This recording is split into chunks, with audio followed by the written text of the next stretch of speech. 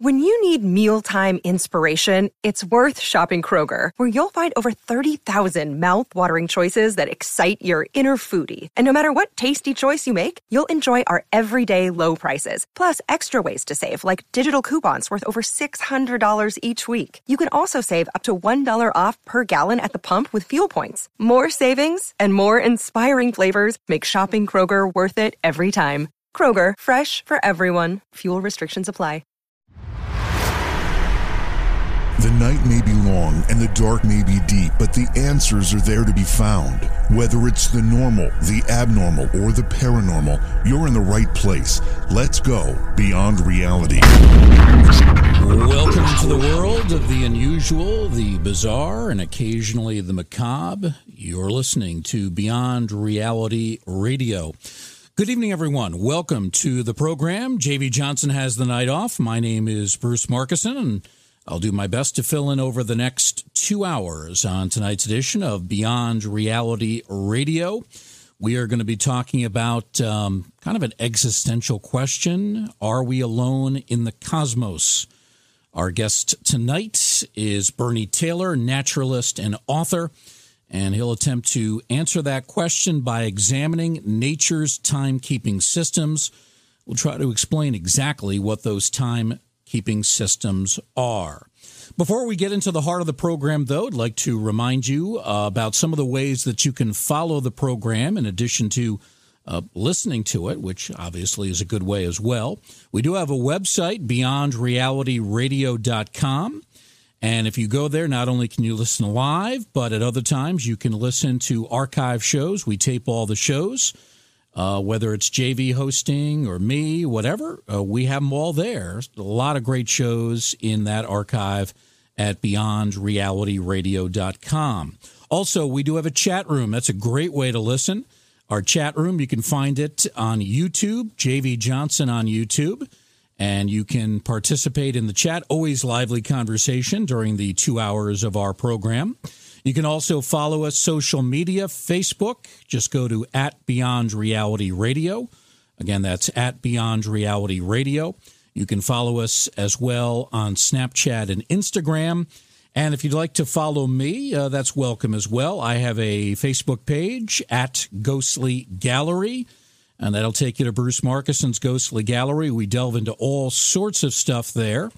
The world of horror, sci-fi, the paranormal, supernatural, movies, literature, ghosts. I do actually ghost tours in my hometown.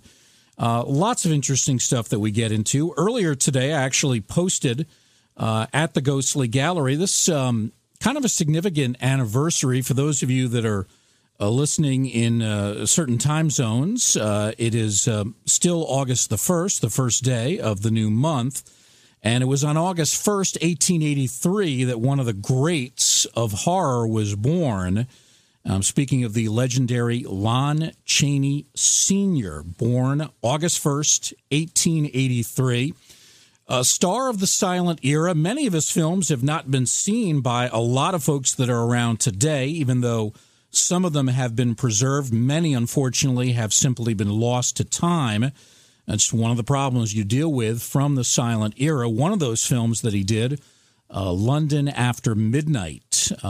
Probably have seen still shots, and I actually have a still black and white photograph at the Ghostly Gallery page that shows you what Chaney looked like in his makeup. Of course, he carried around his own makeup kit, did his own makeup, his own costumes. The only thing we really have, though, from that movie, London After Midnight, are the still shots. The film itself has unfortunately been lost, probably will never be recovered. Some of his other films, probably his two most iconic films, though, they are still preserved, Phantom of the Opera and The Hunchback of Notre Dame. It's also interesting to note that Chaney was somebody that probably would have transitioned into the sound era in the 1930s. He was actually scheduled to play Dracula. He was scheduled to play the vampire in the original Dracula film of 1931, but he became very seriously ill with lung cancer. And unfortunately, it got so bad that he had to stop working, and he actually passed away in 1930, really just a few months before they were scheduled to start filming.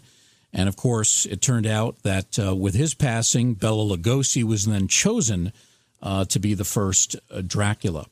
But when you talk about somebody who played figures of a paranormal or supernatural nature, he also played people, humans, that often were monstrous in different ways.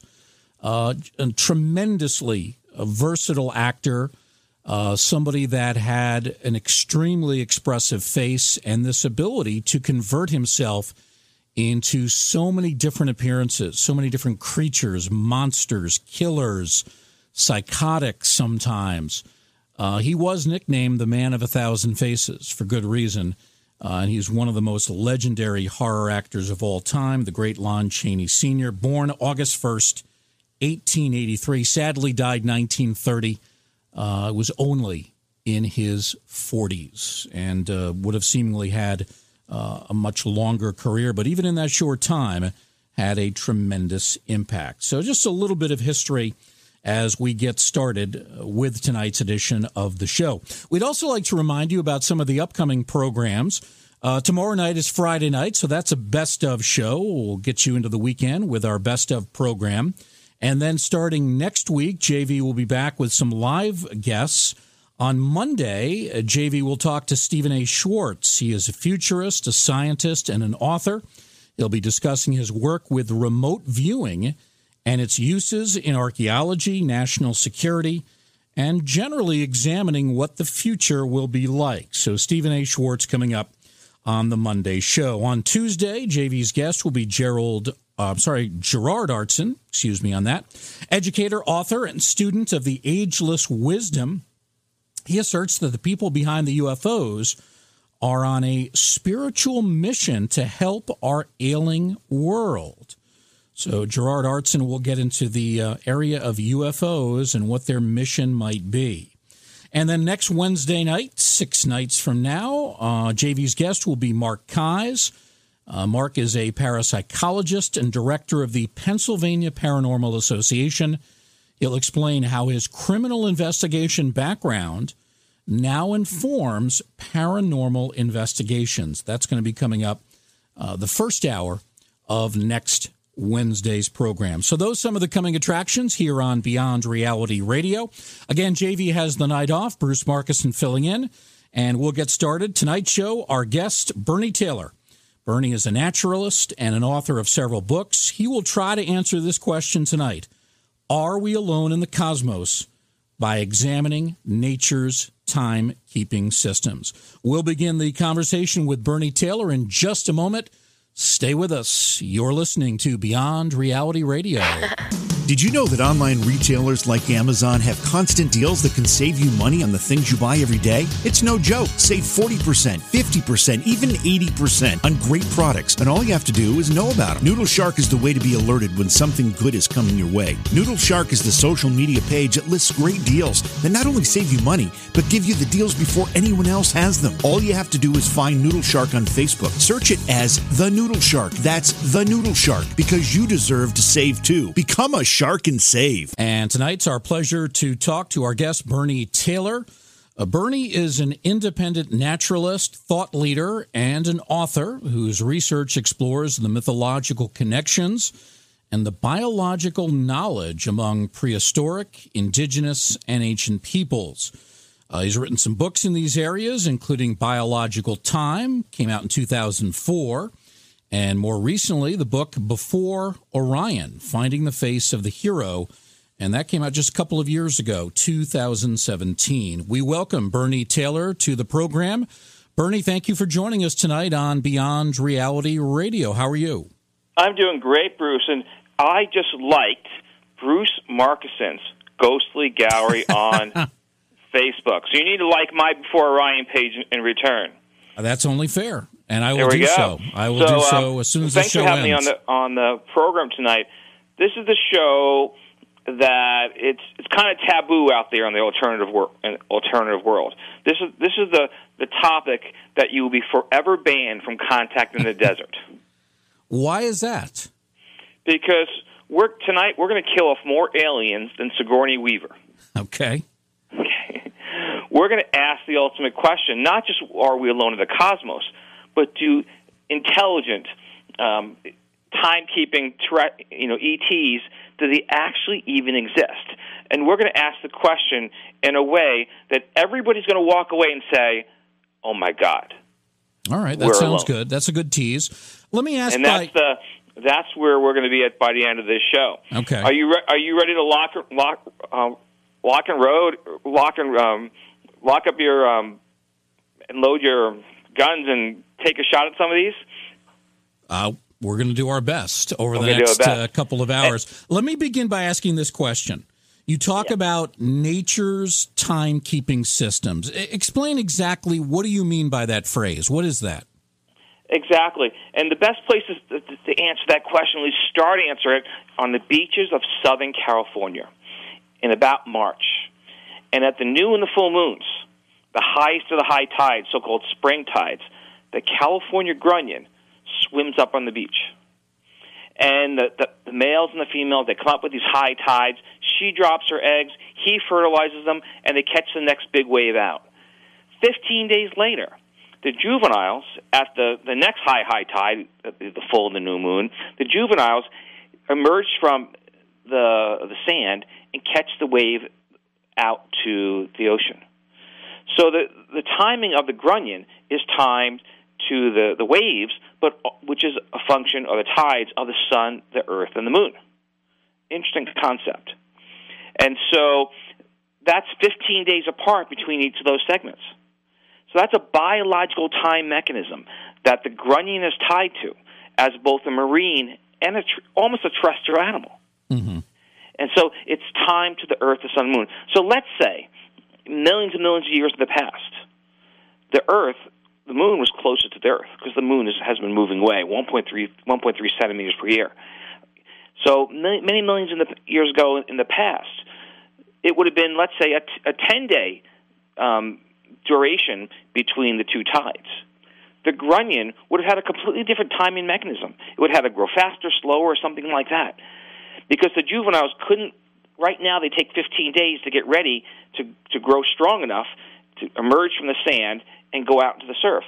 So they're biologically timed to our relationship with the moon, which has only existed in the last tens of millions of, actually hundreds of millions of years. So in many hundreds of millions of years in the future, the grunion can't have that timing mechanism. So think about it, an animal is timed to both the earth and the moon. Now, and I call that biological time. And in tonight's program, we're going to talk about animals across the biological spectrum that include, elk and other big ungulates on land that have the same timing mechanism. And we're going to explore that. People have known about this for tens of thousands of years. Now, you mentioned, Bernie, that the moon is moving about a centimeter, a little more than a centimeter away from the Earth per year. Do we know why that's happening? That's a good question. I was at Institute for Astronomy at the University of Hawaii just a few months ago, and I gave this presentation. And there is a fellow there. His name is Greenberg. And Greenberg, he studies moon sand. Actually studies sand around the world, but he also studies moon sand. And through the study of the moon sand that came back from the Apollo missions, so just to let you know, we actually went to the moon. Just put that out there, okay? And he can prove it by the moon sand. The moon sand is the same as the sand on this Earth, okay? But slight differences is that micrometeorites shoot right through them. And so these tiny little sand bites, if you look at them through a microscope, they have a hole in them, a hot hole, which we don't have with sand on Earth. And so there's many theories about how the moon was formed, but fundamentally, because the minerals on the moon are exactly the same as they are on Earth, it's believed that somehow the moon, at some distant point in our past, was part of planet Earth, and that it's moving away. It's believed that something hit it, and something is questionable, and it's been moving away ever since. This same at the Institute for Astronomy, it's a think tank where they have all the instruments, the telescopes. They also have the Pan-STAR program, which looks for killer asteroids. So we're talking football field-sized asteroids that if they hit your city, you're done. And they also have instruments that study the solar outburst flares. And it's believed that if a solar flare hits us, all electrons will be fried. So this is it's a pretty serious place to be. Yeah. And I gave this presentation. At the end of it, there were people shaking their heads, there were people nodding their heads, and because it asked this big question. But these are the same people who study these other questions of killer asteroids and solar flares, and we also talked about how the moon moves away from the Earth, and they gave their theories, the many astronomical theories why. But it is a thing, and we will. Our moon will move much further away. The tides will be different, and there was a time in our very distant past where the moon was so close to the Earth that the tides washed across the continents. And we ourselves couldn't have lived during that time period because it was just basically one soupy mess. But yeah, we have a history, and we can look at animals today to find that relationship with the moon and to see not only their biological time, but we can project that concept into the cosmos. Is it possible for other planets to have the same relationship, for the same type of timekeeping mechanisms, to ultimately give us the conscious timekeeping beings as humans are? We have just a couple of minutes before a hard break coming up at the bottom of the hour. This distance, the growing distance between the Earth and the moon, is that a concern in the short term? Or is so hundreds of millions of years. Actually, it's not a concern in the short term.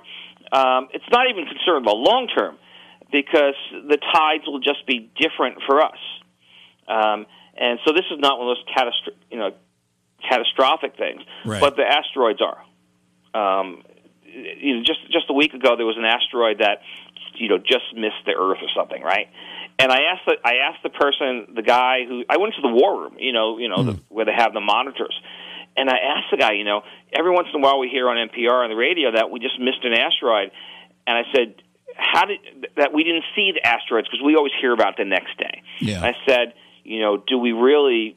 How come we don't see the asteroids? He says, well, two things. One is we don't see them when they come out the sun because we're looking at the bright light.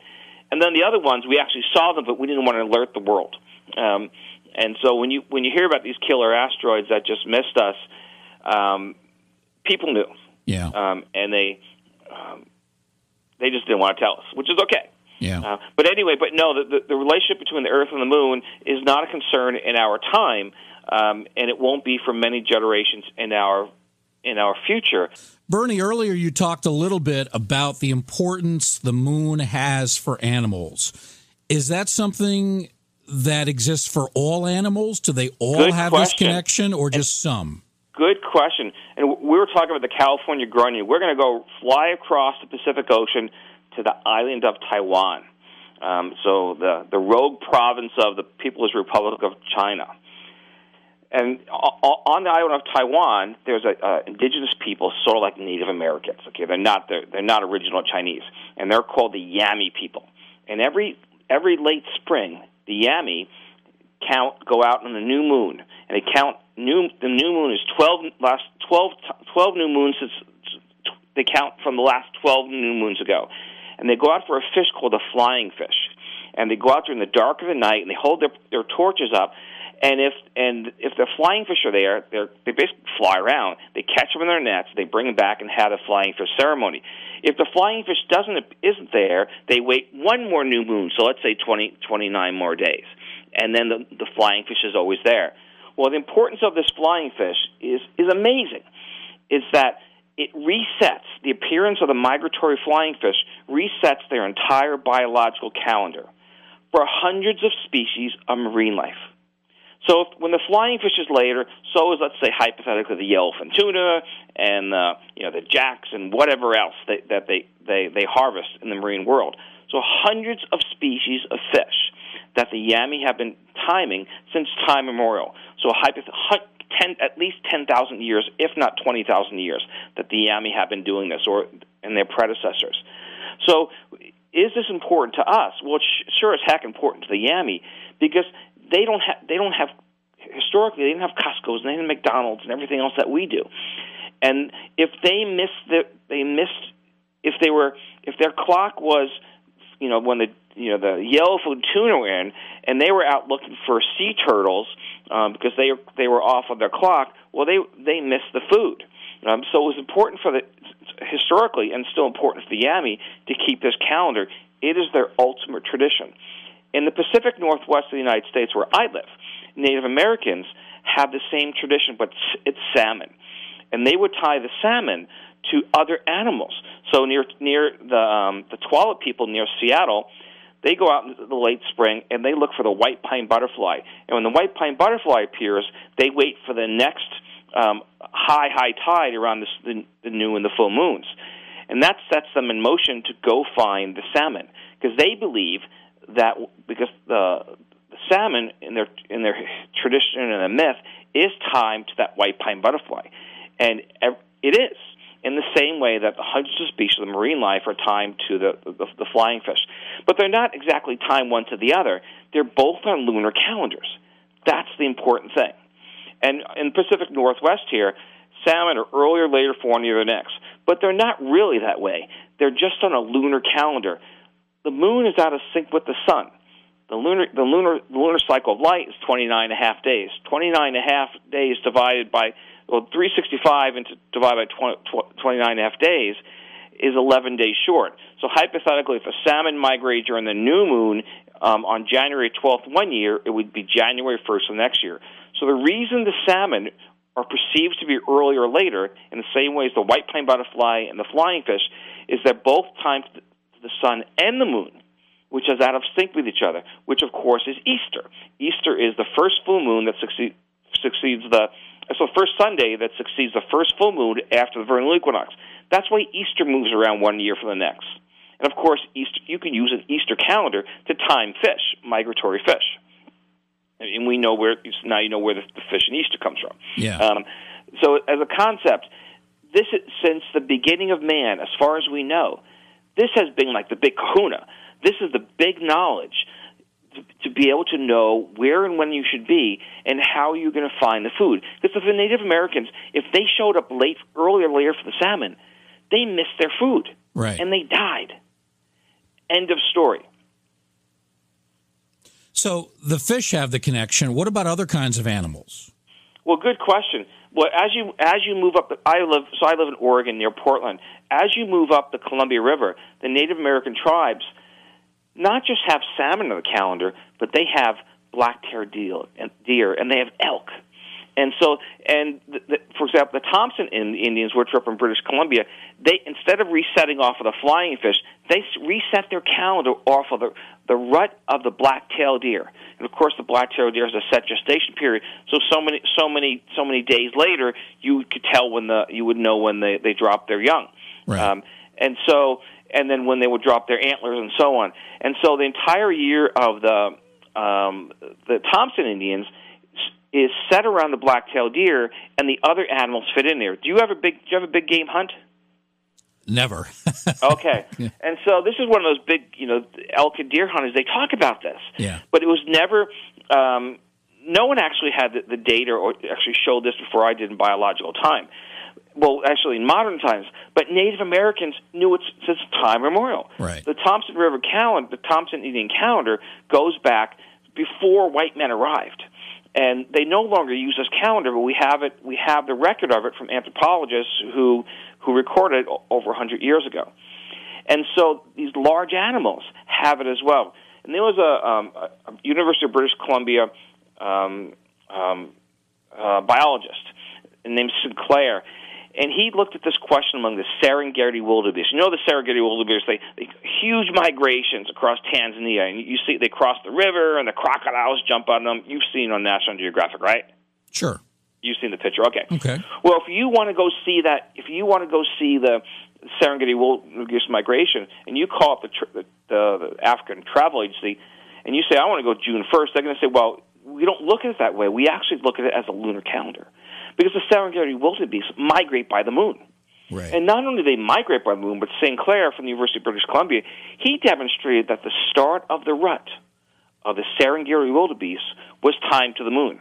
And how they did that was they looked at the young, the juveniles, the game wardens looked at the juveniles, and they back-calculated the gestation period to figure out when when the Serengeti wildebeest were having their rut, which is synchronous. A concept is synchronous, analogous to the Thompson Indians of British Columbia, which were timing off of the black-tailed deer.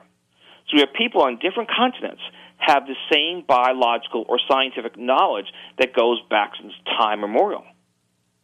So it's the big deal. This is like the most important. So let's say after fire, okay? After fire, being able to time these animals and know where and when they're going to be based on the sun and the moon is like it is the most important thing we ever figured out. And without that, we'd be like a chimpanzee or a gorilla, smart animals, but they can't tell time in this way. In fact, as far as we know, we are the only animal on this planet that can do this, that can consciously tell time. So the black-tailed deer, they respond to light-dark cycles, as does the salmon and the flying fish is tidal. And but all these other animals respond to natural cues. They can't think forward and back in time. You know, orangutan remembers had a bad day last week. It just can't tell you which day it was. Yeah. I can tell you which day it was, and that's the difference between us and all the other animals. It's like it is the most important concept you could possibly imagine. How much time do we have left before the break? Well, it's a floating break, so that's a hard question to answer. Okay, that's right. Okay. Yeah. Okay, so we're gonna. So this question of the big game, the big animals. When I wrote Biological Time, I was writing Biological Time. Someone said to me, you should really think about if Native Americans have this tradition, maybe people had it in the Paleolithic, 10 to 40,000 years ago. And so I looked at the caves in France at a place called Lascaux. Famous cave, the images go back to about 17,000 years ago. And on one wall of this cave, you have this huge red deer. Red deer is like an elk in North America. And it's got 13 dots that lead to a box. And this red deer is running. It's got a huge antler set. It's got its neck up, and it's got this huge billow of hot breath air. So it's in the morning. That red deer is calling in the cows. That's what they do, and that's the start of the rut. In the same ways for the Serengeti wildebeest. And so if you go down these caves, you can actually see that they have, in one part of the cave, they have all the running animals. Another part of the cave, they have, the females drop when they're young. They knew this, and they had to know it to live, to survive, and have time to make all this fabulous art. So Native Americans lived in Beringia.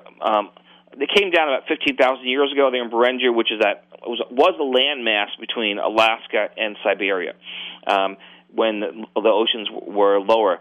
And they were there for about 10,000 years. So if you add 15,000 to 10,000, that's 25,000 years ago. So the Lascaux Cave, which has the same tradition, is closer to our time than the Native Americans that come down from Beringia. And so this tradition that the Native Americans have of telling time by the sun, the sun and the moon, goes deeper in time, goes even deeper than that Paleolithic cave art at Lascaux from 17,000 years ago. And I believe that a great deal of this cave art in Europe is about telling time of the animals.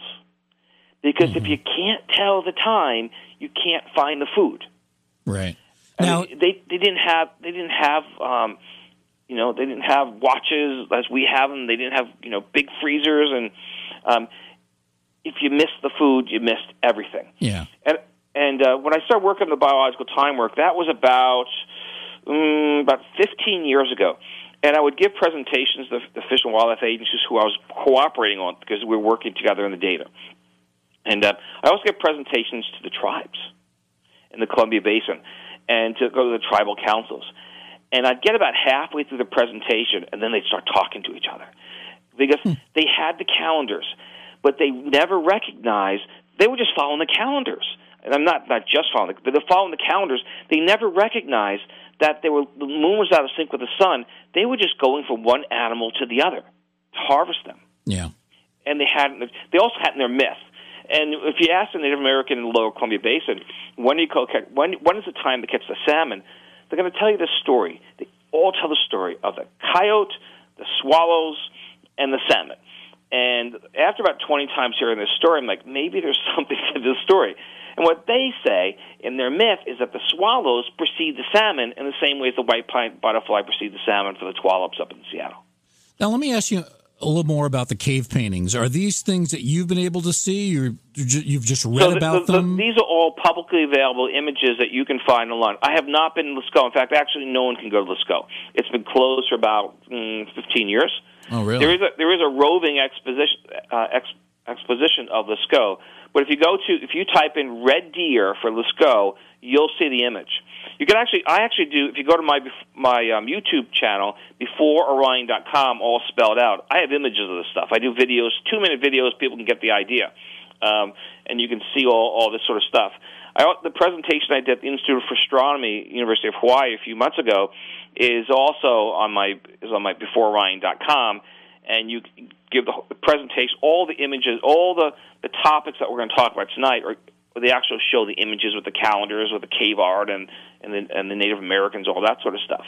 So I haven't been to Lascaux, and if it ever opens up, I have people on the inside to take me, but it was closed about 15 years ago for, actually more, maybe 20 years ago, because our breath was creating like organisms that were degrading their art. Okay, wow, the masses of people. But it's Lascaux. People can look up red deer, and you can see the image of this big megaloth, this big red deer, what's blowing out. It's also my videos. How do you spell Lascaux? So anyway, so this is a concept we've had for tens of thousands of years at least. Yeah. I'd be willing to bet we had it for hundreds of thousands of years.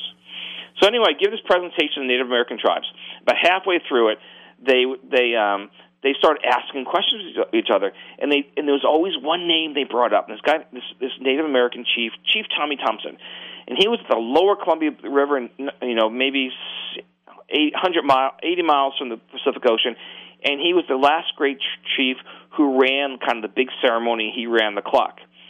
And he told everybody the myth, the story, which they all passed along about the coyotes and the swallows and the salmon. But he never told them how it worked, because he actually didn't understand how it worked. He didn't know that the juvenile salmon went out to the ocean and came back as adults. All he knew was the great Almighty was sending him the salmon from the ocean. He didn't understand the biology. And so because he didn't understand the biology, he couldn't pass on that knowledge to his... As the Native Americans in the Columbia Basin became more, biologically astute in a modern sense, in a scientific sense, there was a disconnect between the traditions and what they learned in schools. And so they invited me to teach at the Native American schools in the Columbia Basin. And it was a lot of fun because, these kids, they knew the stories and they knew the traditions and they knew the science, but they could never tie it all together. And I had Native American chief on the tribal councils. I had people in tears, and they were like, "How we didn't know this?" And the Western biologists are telling them all this stuff, and it's wrong, and we had it all along.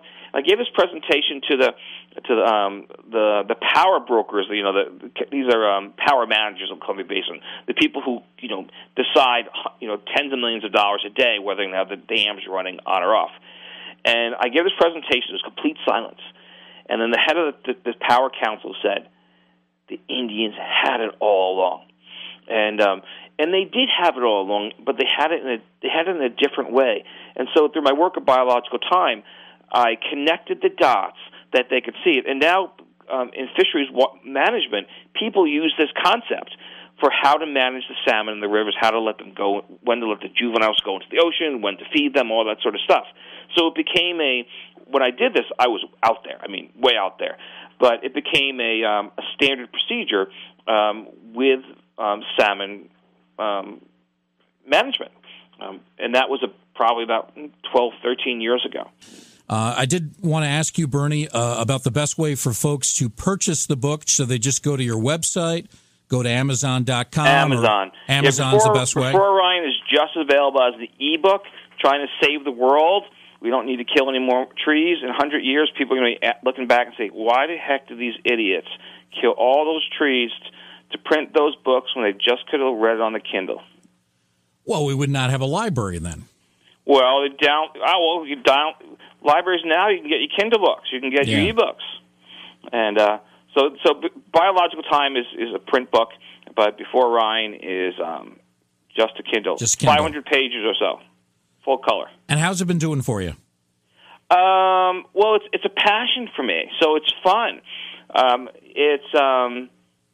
It's just been an incredible journey. Send me around the world to talk to people about cave art and salmon and a little bit of ET. That's where we go next. We have to go back. We need to move down the road to get closer to why there's no ET. And it actually ties into a very big question that people have been asking for a very long time. Now, this is where we get on kind of the women's side of things, okay? The women's menstrual cycle is 28 days on average, okay? Which is approximately the same as the moon. And people have been asking forever, how did that happen? Did the gravitational pull or something, or the tides or something affect the women and make their menstrual cycle that way? And, well, it couldn't have been because, hundreds of millions of years ago, the moon was closer to Earth and was not in sync with the women's menstrual cycle. And hundreds of millions of years in the future, it won't be in sync again. So it's kind of like this oddity of humans, is that the women's menstrual cycle is the same as the moon. Now, on planet Earth, the only animals that have menstrual cycle are the apes, the bats, and the elephant shrew. So we're talking about 30 among millions of species of animals on this planet. We're talking about 50 have actually menstrual cycles, and Homo sapiens, orangutans, and gorillas are the only ones that have in sync with the moon. Fascinating concept, and people have been asking forever, well, what's the connection? And I believe that there is no connection. There's no planetary connection between us and the moon. However, so that the moon didn't put the women's menstrual cycle as it is. However, I believe that hundreds of millions of years ago, there was the common ancestor between us and the chimpanzee lived on a beach, and that common ancestor on the beach was female, and her cycle was the same as the tides. She synchronized with the tides, and by knowing what the tides were, she could better forage. She would know, the right time of the month for the crabs, right, and the right time of month for the grunion, and she could actually tell time, and which set her apart from every other animal species on this planet, because none of them could do that. And over thousands of years, and it could have happened many times over, because that those individuals, that family could not succeeded. They ultimately learned that it wasn't just the women's cycle and the tides, but it was also the moon. And that set in motion the first conscious timekeeping of, as far as we know, any animal on this planet. It's huge. As a concept, it's absolutely huge. So we as humans are connected to the moon? So we're not connected to the moon, but what I believe we first learned to tell time for the moon, because the women's menstrual cycle is approximately the same as the timing of the lunar cycles, the light, dark cycles of the moon, and the tides. And it helped some distant ancestor of ours know when to go catch the grunion, know when to catch the flying fish, when to go look for the white pine butterfly, when to catch the salmon, when to ultimately know when the Serengeti wildebeest and the black-tailed deer were best time to get them, to hunt them. And so we're not specifically timed to the moon. But you've heard the stories. Okay, tell me one story you've heard about people on the moon. That I've heard? Yeah, you know this. Give me two stories you've heard about people on the moon. people on the moon? People and the moon, our relationship with the moon, how the moon affects us. Well, you certainly hear about when there's a full moon and some people supposedly start acting psychotically. That's one. And I'll address that one first. The truth is, so people have actually studied that question. It's like a real question. This isn't like one of those things that people talk around at the bar. This is one of the things that scientists have actually studied. And the answer to that one is that the people that were psychotic at night, they were psychotic during the day. But the full moon was keeping them awake. So they were out and about. But good, that's good. And, of course, that leads to, werewolves and all that other stuff, right? Sure. And so that's one. You got another one? Well, the other one I was going to mention was, the Wolfman. The Wolfman. Yeah. Okay, got it. Right. And they're real. They're based on real observations in our world. And so they're responses to the light-dark cycles of the moon. And today, you and I, I've got electric lighting in the house, and the laptop's lit up. We today don't respond to those light-dark cycles because we don't live out in the woods. Gorillas do. So gorillas actually respond to the same light-dark cycles. They're up during the full moon nights, they're partying, and during the dark nights, they're sleeping. It's because it's just a function of the light. Did you ever go up to, Alaska during the summertime? I've never been there, no. Okay, so you go up to Alaska, you go salmon fishing in the summertime. Well, it's 24 hours light. Sure. In the middle of the summer. You get off the airplane, and, for the first 2 or 3 days, you're just fishing. It's time. It's daylight, and then you just crash because you just can't do it. You get groggy and you just crash, and you can't do it any longer. And so the gorillas are the same way, and that they're up during the full moon nights. So back to the women's menstrual cycle, and when I gave a presentation in Hawaii a few months ago, and I said half the crowd was nodding and half the crowd was shaking their head, all the women were nodding. They were all nodding because they got it. Yeah. Because they've been thinking, women have been thinking about this since time immemorial, this concept. And the women have traditions and myths and lore and poems and everything else you can imagine about their connection to the moon. They don't tell us about this stuff, and we don't read those books, right? But they do. And women believe that they're spiritually tied to the moon. And the reason is because their menstrual cycle is approximately the same. So I just said the women, Homo sapiens women are approximately the same. But here, and that gorillas and orangutans are also about the same. But here's something that different from us and the chimpanzees. Chimpanzees are 37 days on average. So based on what I'm saying, is it possible that the chimpanzees could have the same lunar timing mechanism that we have, were on sync with the moon? Damn right. They could have happened. They would have to change their timing. So I believe that the chimps didn't make that great leap forward of timing, that conscious timekeeping, because their biological clock is not timed to the moon. The day the chimps will come. Lots of if they have beachfront property, we're all gone. The chimpanzees, at some different point in the future, they could make that leap, and they could become us. And it's entirely possible based on my hypothesis, right? Yeah.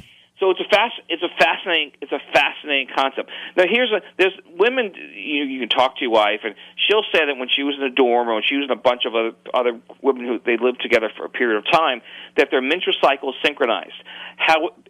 But women around the world, otherwise they're not synchronized. And so the women are not all tied to the full moon and the new moon and all that sort of stuff.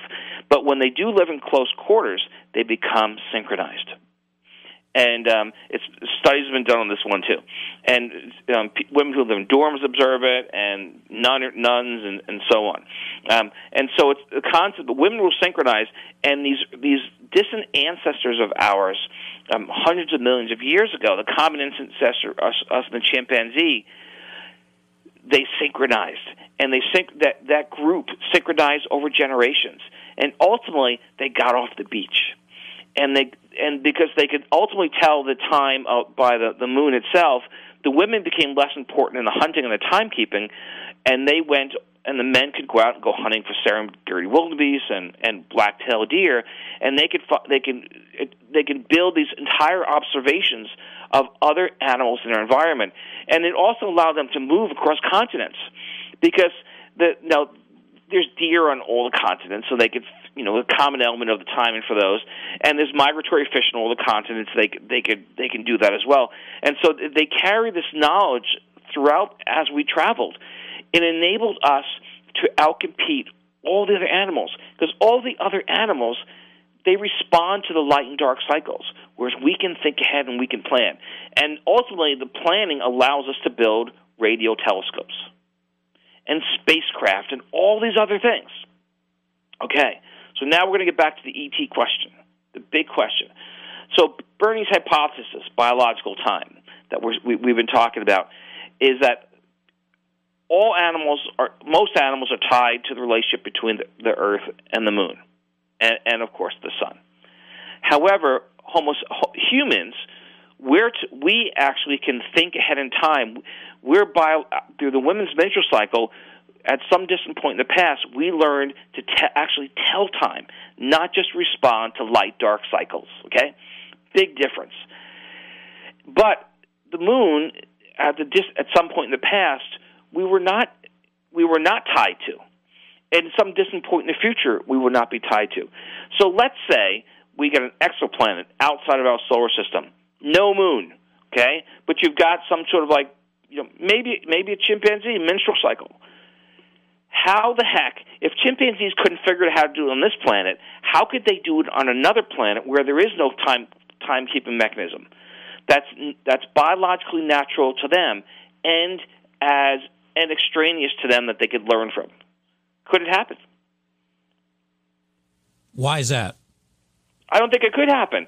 I think it's in an infinite universe. This is almost impossible because the Moon is first. Number one is that the chimpanzee would have on another planet outside our solar system would have needed some sort of mechanism to learn how to tell time, the Moon and the tides, just as I believe we learned how to do it. So no Moon, no time. Okay, I sound like Trump right now, right? But it's really a thing: no Moon, no time. Okay, no time.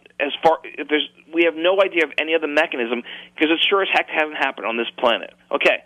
So let's say that the chimpanzees on planet Z way out there, and they have 37-day menstrual cycle, but the Moon is at has a 100-day cycle because it's further away from that planet.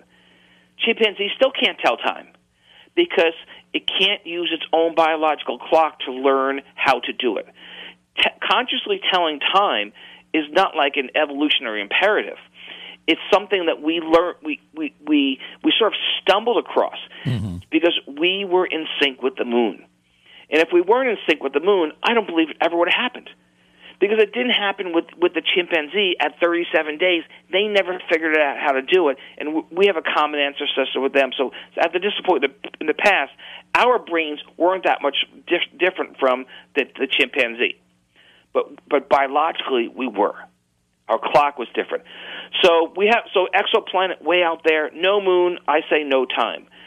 But not only that, but in the biological life history of the planet itself, the Moon would have to be at the same time away from the planet to be synchronous to the menstrual cycle of the animal.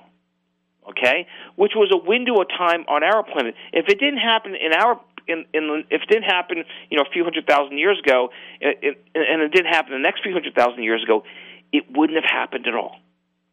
So we've had this unique time period in our existence on this planet that the women's cycle just overlapped with that of the Moon, which allowed us to tell time. And in an infinite universe, there's trillions of planets. The possibilities of this happening again, that the overlapping of the biological life form having a menstrual cycle, which is I'm saying is that 50 species on this planet among the millions, it is just so improbable. I don't believe this. I believe that there's alien life, equivalent intelligence of a dolphin or an elephant out there, maybe even chimpanzees. But I don't believe that there's an intelligent, conscious, time-keeping life off of this planet. Equivalent to humans, yeah. For this reason. Does it make sense? No, I understand what you're saying. I understand what you're saying. So we've killed off more aliens today than Sigourney Weaver. Yes. Let's go to our first caller. Joining us on the line from the state of Florida is Ralph. Ralph, welcome to the program. You're on Beyond Reality Radio with Bernie Taylor. Good morning, sir. Hello. Hey, Ralph. Well, it's still evening here in Oregon. Yeah, I bet it is. Welcome. Good morning, both of you. Good morning. You know, I have literally farmed all my life. I mean, I grew up on my mother would have went to jail for what I did when I was a kid today. But anyway, I mean, I have sat out there as you pick a crop during the day, and it's deleted, and the sun's hitting it, and then at night you come in there in the afternoon. Actually, I mean, you know, the sun's setting, you know, around 5 o'clock in the afternoon. The summertime in Florida is still pretty good sun, and you fertilize it with water-soluble fertilizer, and you run it through drip irrigation. I don't know if you follow me there, but yeah, I do. And it's the most conservative way to do it. But anyway, you can, when the moon is waxing and waning, 3 or 4 days before and 3 or 4 days after, the difference in the way those plants react is it's just like the sun. You're right, like Ralph. You're right on. Yeah. You're so what you're observing is biologists have observed it as well. And Charles Darwin, who wrote The Origin of Species, also observed that. He wrote a book about it called The Power and Movement of Plants. So you could actually, you just think about it, you could have like a moon garden, right? And some of the plant, you could have them moving around with the moon, right? And the daytime, you could have daytime direction, you could have nighttime direction, but you are 100% correct. And before I talked about the Native Americans, the Thompson Indians and the Columbia Basin, about the big animals and the salmon, but they were also harvesting fruit and plants based on the moon as well. In France, the whole country picks the grapes on the same night, on the same day and night, and it's always around the full moon. And so what your observation is 100% correct, is they're responding to the light-dark cycles of both the sun and the moon. And right on with that. So what you just told us is that you live outside. You spend a lot of time outside, like hunter-gatherers did, the Native Americans. Whereas the rest of us, you know, we're watching TV and looking at our laptops with the lights on. We miss the big show, what's going on out there, and that's what you see. No, I have no light pollution where I'm at whatsoever. But my dog's going crazy, and they're talking about a black moon, okay, because we're going to have 2 full moons in this month. Is that correct? So I can't say that. But, you know, your dog's going to go crazy around the full moon because there's going to be all kinds of critters running around out there that he can see. So the critters are out and about during the full moon as well. So it's not a direct response to the moon, it's what's being illuminated by the moon. Exactly. Yeah. It's keeping things awake, things that otherwise would have been hidden away. What exactly is a black moon? I hear that all the time. What exactly does that mean? That's a question for Ralph. I've never heard that before. You still with us, Ralph? I've just been hearing it. It's a black moon. Black moon. Because we're going to have, well, we had a blood moon, we had a blue moon, a blood moon, and now we're going to have a black moon because it's going to be 2 full moons in 1 month. Is that not correct? So that's typical of a blue. I actually never heard it that way, but that is correct. You can have 2 full moons in 1 month, and so Easter. I said Easter earliest time to Easter is the first full moon which is after the first Sunday after the first full moon after the vernal equinox, and you count. The first full moon is called the ecclesiastical full moon. You count from the first new moon 13 days to the first full moon, and you can have a second full moon as well. And so, you got Easter. You get, for Easter we all look at the calendar, right? But before we had these calendars, and people were actually look at the sun and the moon, and you had to have the right moon. Otherwise, people would be celebrating Easter on different days. Yeah. Ralph? So yeah, it's a worldwide phenomenon. Now, people around the world also typically celebrate their holidays, their religious holidays at the full moon, and the reason is that before electricity, you didn't have to have the lights on. We didn't have lights to have them on. You didn't have torches and candles because the moon kept the party alive, and people could travel to and from the party at night with the light of the moon. Ralph, thank you very much for the call. We appreciate Ralph. Appreciate you chiming in. One thing I wanted to talk to you, Bernie, about is this Drake equation. What exactly is that? Yeah, we got to talk about the Drake equation. Yeah. Okay, so if you ask a scientist, is there intelligent life in the cosmos?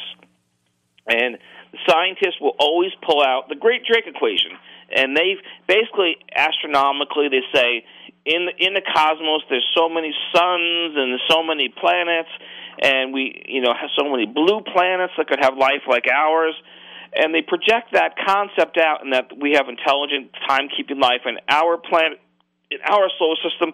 Therefore, all those solar systems out there should have the same thing. Well, I think it's bunk. And yes, it's science, but I think it's bunk. I think it's bunk because it's missing this whole biological time question. Intelligent life in the cosmos is not a question of how many exoplanets, how many planets in the other solar systems. It's a biological question that is not addressed in the Drake equation. The Drake equation was formulated by an astronomer named Frank Drake, and he was one of the founders of SETI, the SETI Institute, the Search for Extraterrestrial Intelligence. And those are the people that have the big radio telescopes. Remember the movie Contact with Carl Sagan? Carl Sagan wrote it with Jodie Foster. Mm-hmm. And she's got her headphones on. She's on top of the car listening to music, and then she gets the signal from out there. Well, that was like that's SETI. Yeah. So she was there before SETI. So SETI is the one who promoted this Drake equation that is mainstream science. This isn't, this is any astronomer, any physicist, this is the answer they'll give you.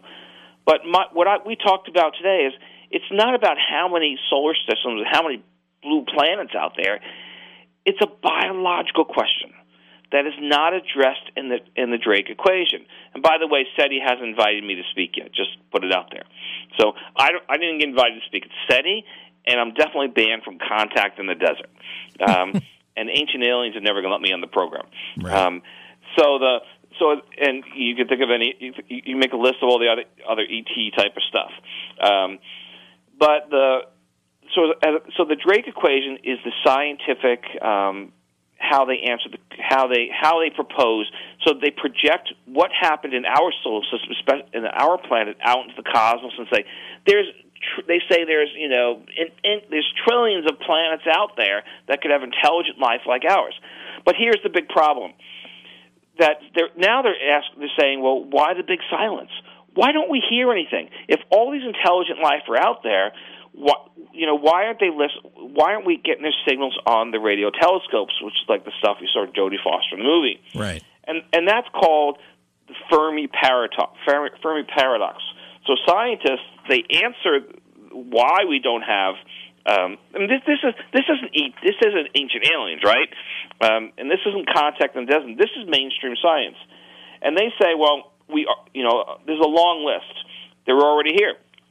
They just don't. Where are the aliens?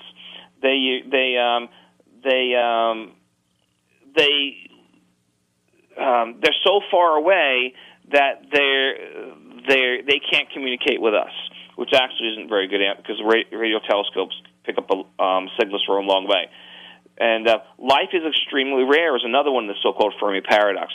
And my argument is, it's not that life isn't rare. I have no problem with life being all over the cosmos. And by the way, a lot of astrobiologists don't think it is. And so it's not that life is rare. It's that this intelligent, conscious, timekeeping life is rare, such that we are Homo sapiens. If you can go look at CuriosityStream and National Geographic and all these places, and they'll show you that animals live in volcanoes and all these crazy environments, and well, those animals didn't evolve in those environments. They didn't get sprung from those environments. They came from someplace else, and they migrated into those environments where they were able to live. So just because animals can live in an extreme environment doesn't mean that they can be sprung forth from those environments. And conscious timekeeping, as we do it, is not an evolutionary imperative. It's so unique on this planet, so unique in our solar system, that we just can't project it out to the cosmos just because of the heck of a lot of stars and solar systems and exoplanets out there. By the way, exoplanets are planets in other solar systems. Okay. And so the science answers the ET question with the Drake equation, and they answer why the big silence. Really, it's a big, because we've had no legitimate signals. With all these radio telescopes out there that we're listening to out there, and we listen. There are millions of planets, millions, thousands of solar systems at least. We haven't heard anything, and every once in a while some sort of static comes through, and everybody starts jumping up and down, and then they find, it's just around someone's ham radio went haywire or something. So it sounds to me like you're not much of a believer in the UFO sightings, that those are anything significant. Well, actually, I'm a complete believer in UFO sightings. Unidentified flying object. Doesn't mean they're aliens. Right. Okay. And so, a lot of the spacecraft, the high tech, I'm not sure spacecraft is the right word, but aircraft that were developed in the 60s and 70s, we didn't know what they were until the 80s and 90s when they crashed in Iraq and places, right? And so just because someone sees something in the sky that is in fact an aircraft doesn't mean it came from planet X. And there's also a lot of objects that are people, weather balloons, meteorological formations. I mean, there are a lot of things that happen, and these things haven't gone on for a long time. But the concept of I believe, absolutely buy into the whole UFO phenomenon, because there's lots of stuff flying around and lots of meteorological formations that you and I can't identify, but there's people in the military that can, at least in certain parts of the military. In the military, our military is not in the business of giving out their secrets. So no, I'm not so the UFO phenomenon, the objects, I think has nothing to do with ET. So then you have the question of visitations and so forth, right? And if someone shows me a body, I want to see an autopsy. I don't want to see something on YouTube that someone made up in their basement. Someone shows me an autopsy, then everything I just said tonight is completely bunk. And I accept that. So here's actually a challenge out there to the audience. If you can get on YouTube, if you think, after this conversation, if you believe that there's still ET out there in the cosmos, you give it a thumbs down on the YouTube channel, on this YouTube episode. But if you believe that I've at least put the question in your mind that it's not possible, give it a thumbs up. And that's a challenge out there to the YouTube audience. And let's see, because I see there's a lot of chatter out there on the subject. So, Bruce, where do you stand now after an hour and a half of a different perspective? Well, I guess I've always had my doubts, but at the same time, I'm willing to be open-minded about the possibility of intelligent life being out there. And that brings us back to the original question we asked right at the top. Are we alone in the cosmos? Seems to me that you're basically saying, in terms of intelligent life that's similar to us, yes, we are alone. There is life out there, but it's not intelligent. It's not at the same level. Am I accurate in what I'm saying? You got it. Right on. Well, I would say that the probability is so low. And if it does exist, it would be so far away from us, we're never going to hear from them. Yeah. But you're willing to change your mind if somebody comes up with something legitimate, tangible. You're open-minded. I want to see a body. Yeah, you want to see a body. I want to see a body. And in fact, I don't want to see a spacecraft because we have lots of resources to make spacecraft. I want to see a body.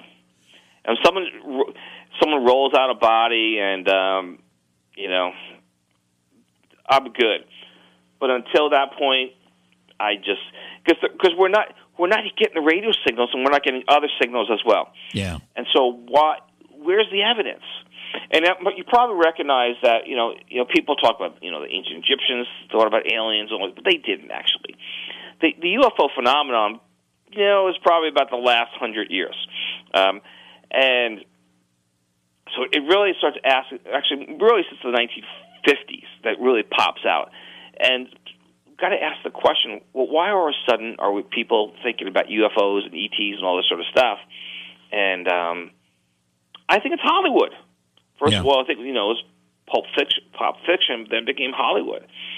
And so does the possibility exist? No one will ever know, because you can't disprove a negative. But is it probable? It's highly unlikely. Yeah. And so when I give these presentations to professional astronomers, we're not talking just people at the universities. We're talking to people who do this for a living. They do research. They're studying asteroids and exoplanets and all this sort of stuff. They're scratching their head because they've been telling this story of science, the Drake equation, for a long time. Big bucks in this thing, and it's what they came to accept. But they were missing this piece of the equation that is biological time, where we started off. That our life on this planet, from the Grunion to us, is time to the Earth, the Sun, and the Moon. And if any of those are different, then life will be different on another place. So there's no Grunion like animals on planet Z way out there. Can't be. And I would argue at the same time that equivalent to us, conscious timekeeping animals, it's highly rare. Squirrels, squirrels don't think ahead to hide the nuts. In the fall, there's an abundance of acorns, and the squirrels hide them away. Squirrels actually forget where they put the nuts. Okay, and so we think about animals being able to do this sort of stuff, but they're actually not. Just their life history strategy and how they evolved is that they went to live in places where there's lots of acorns, and they stash them away when they hoard. But it doesn't mean that they knew that they were hoarding for the future. Our guest has been Bernie Taylor. His website, www.beforeorion.com. His newest book is Before Orion, Finding the Face of the Hero. Bernie, thanks for being with us these last 2 hours. It was fun, Bruce. Let's do it again. Sounds good. Thank you. Tomorrow night, Friday night, will be a best-of edition of the program.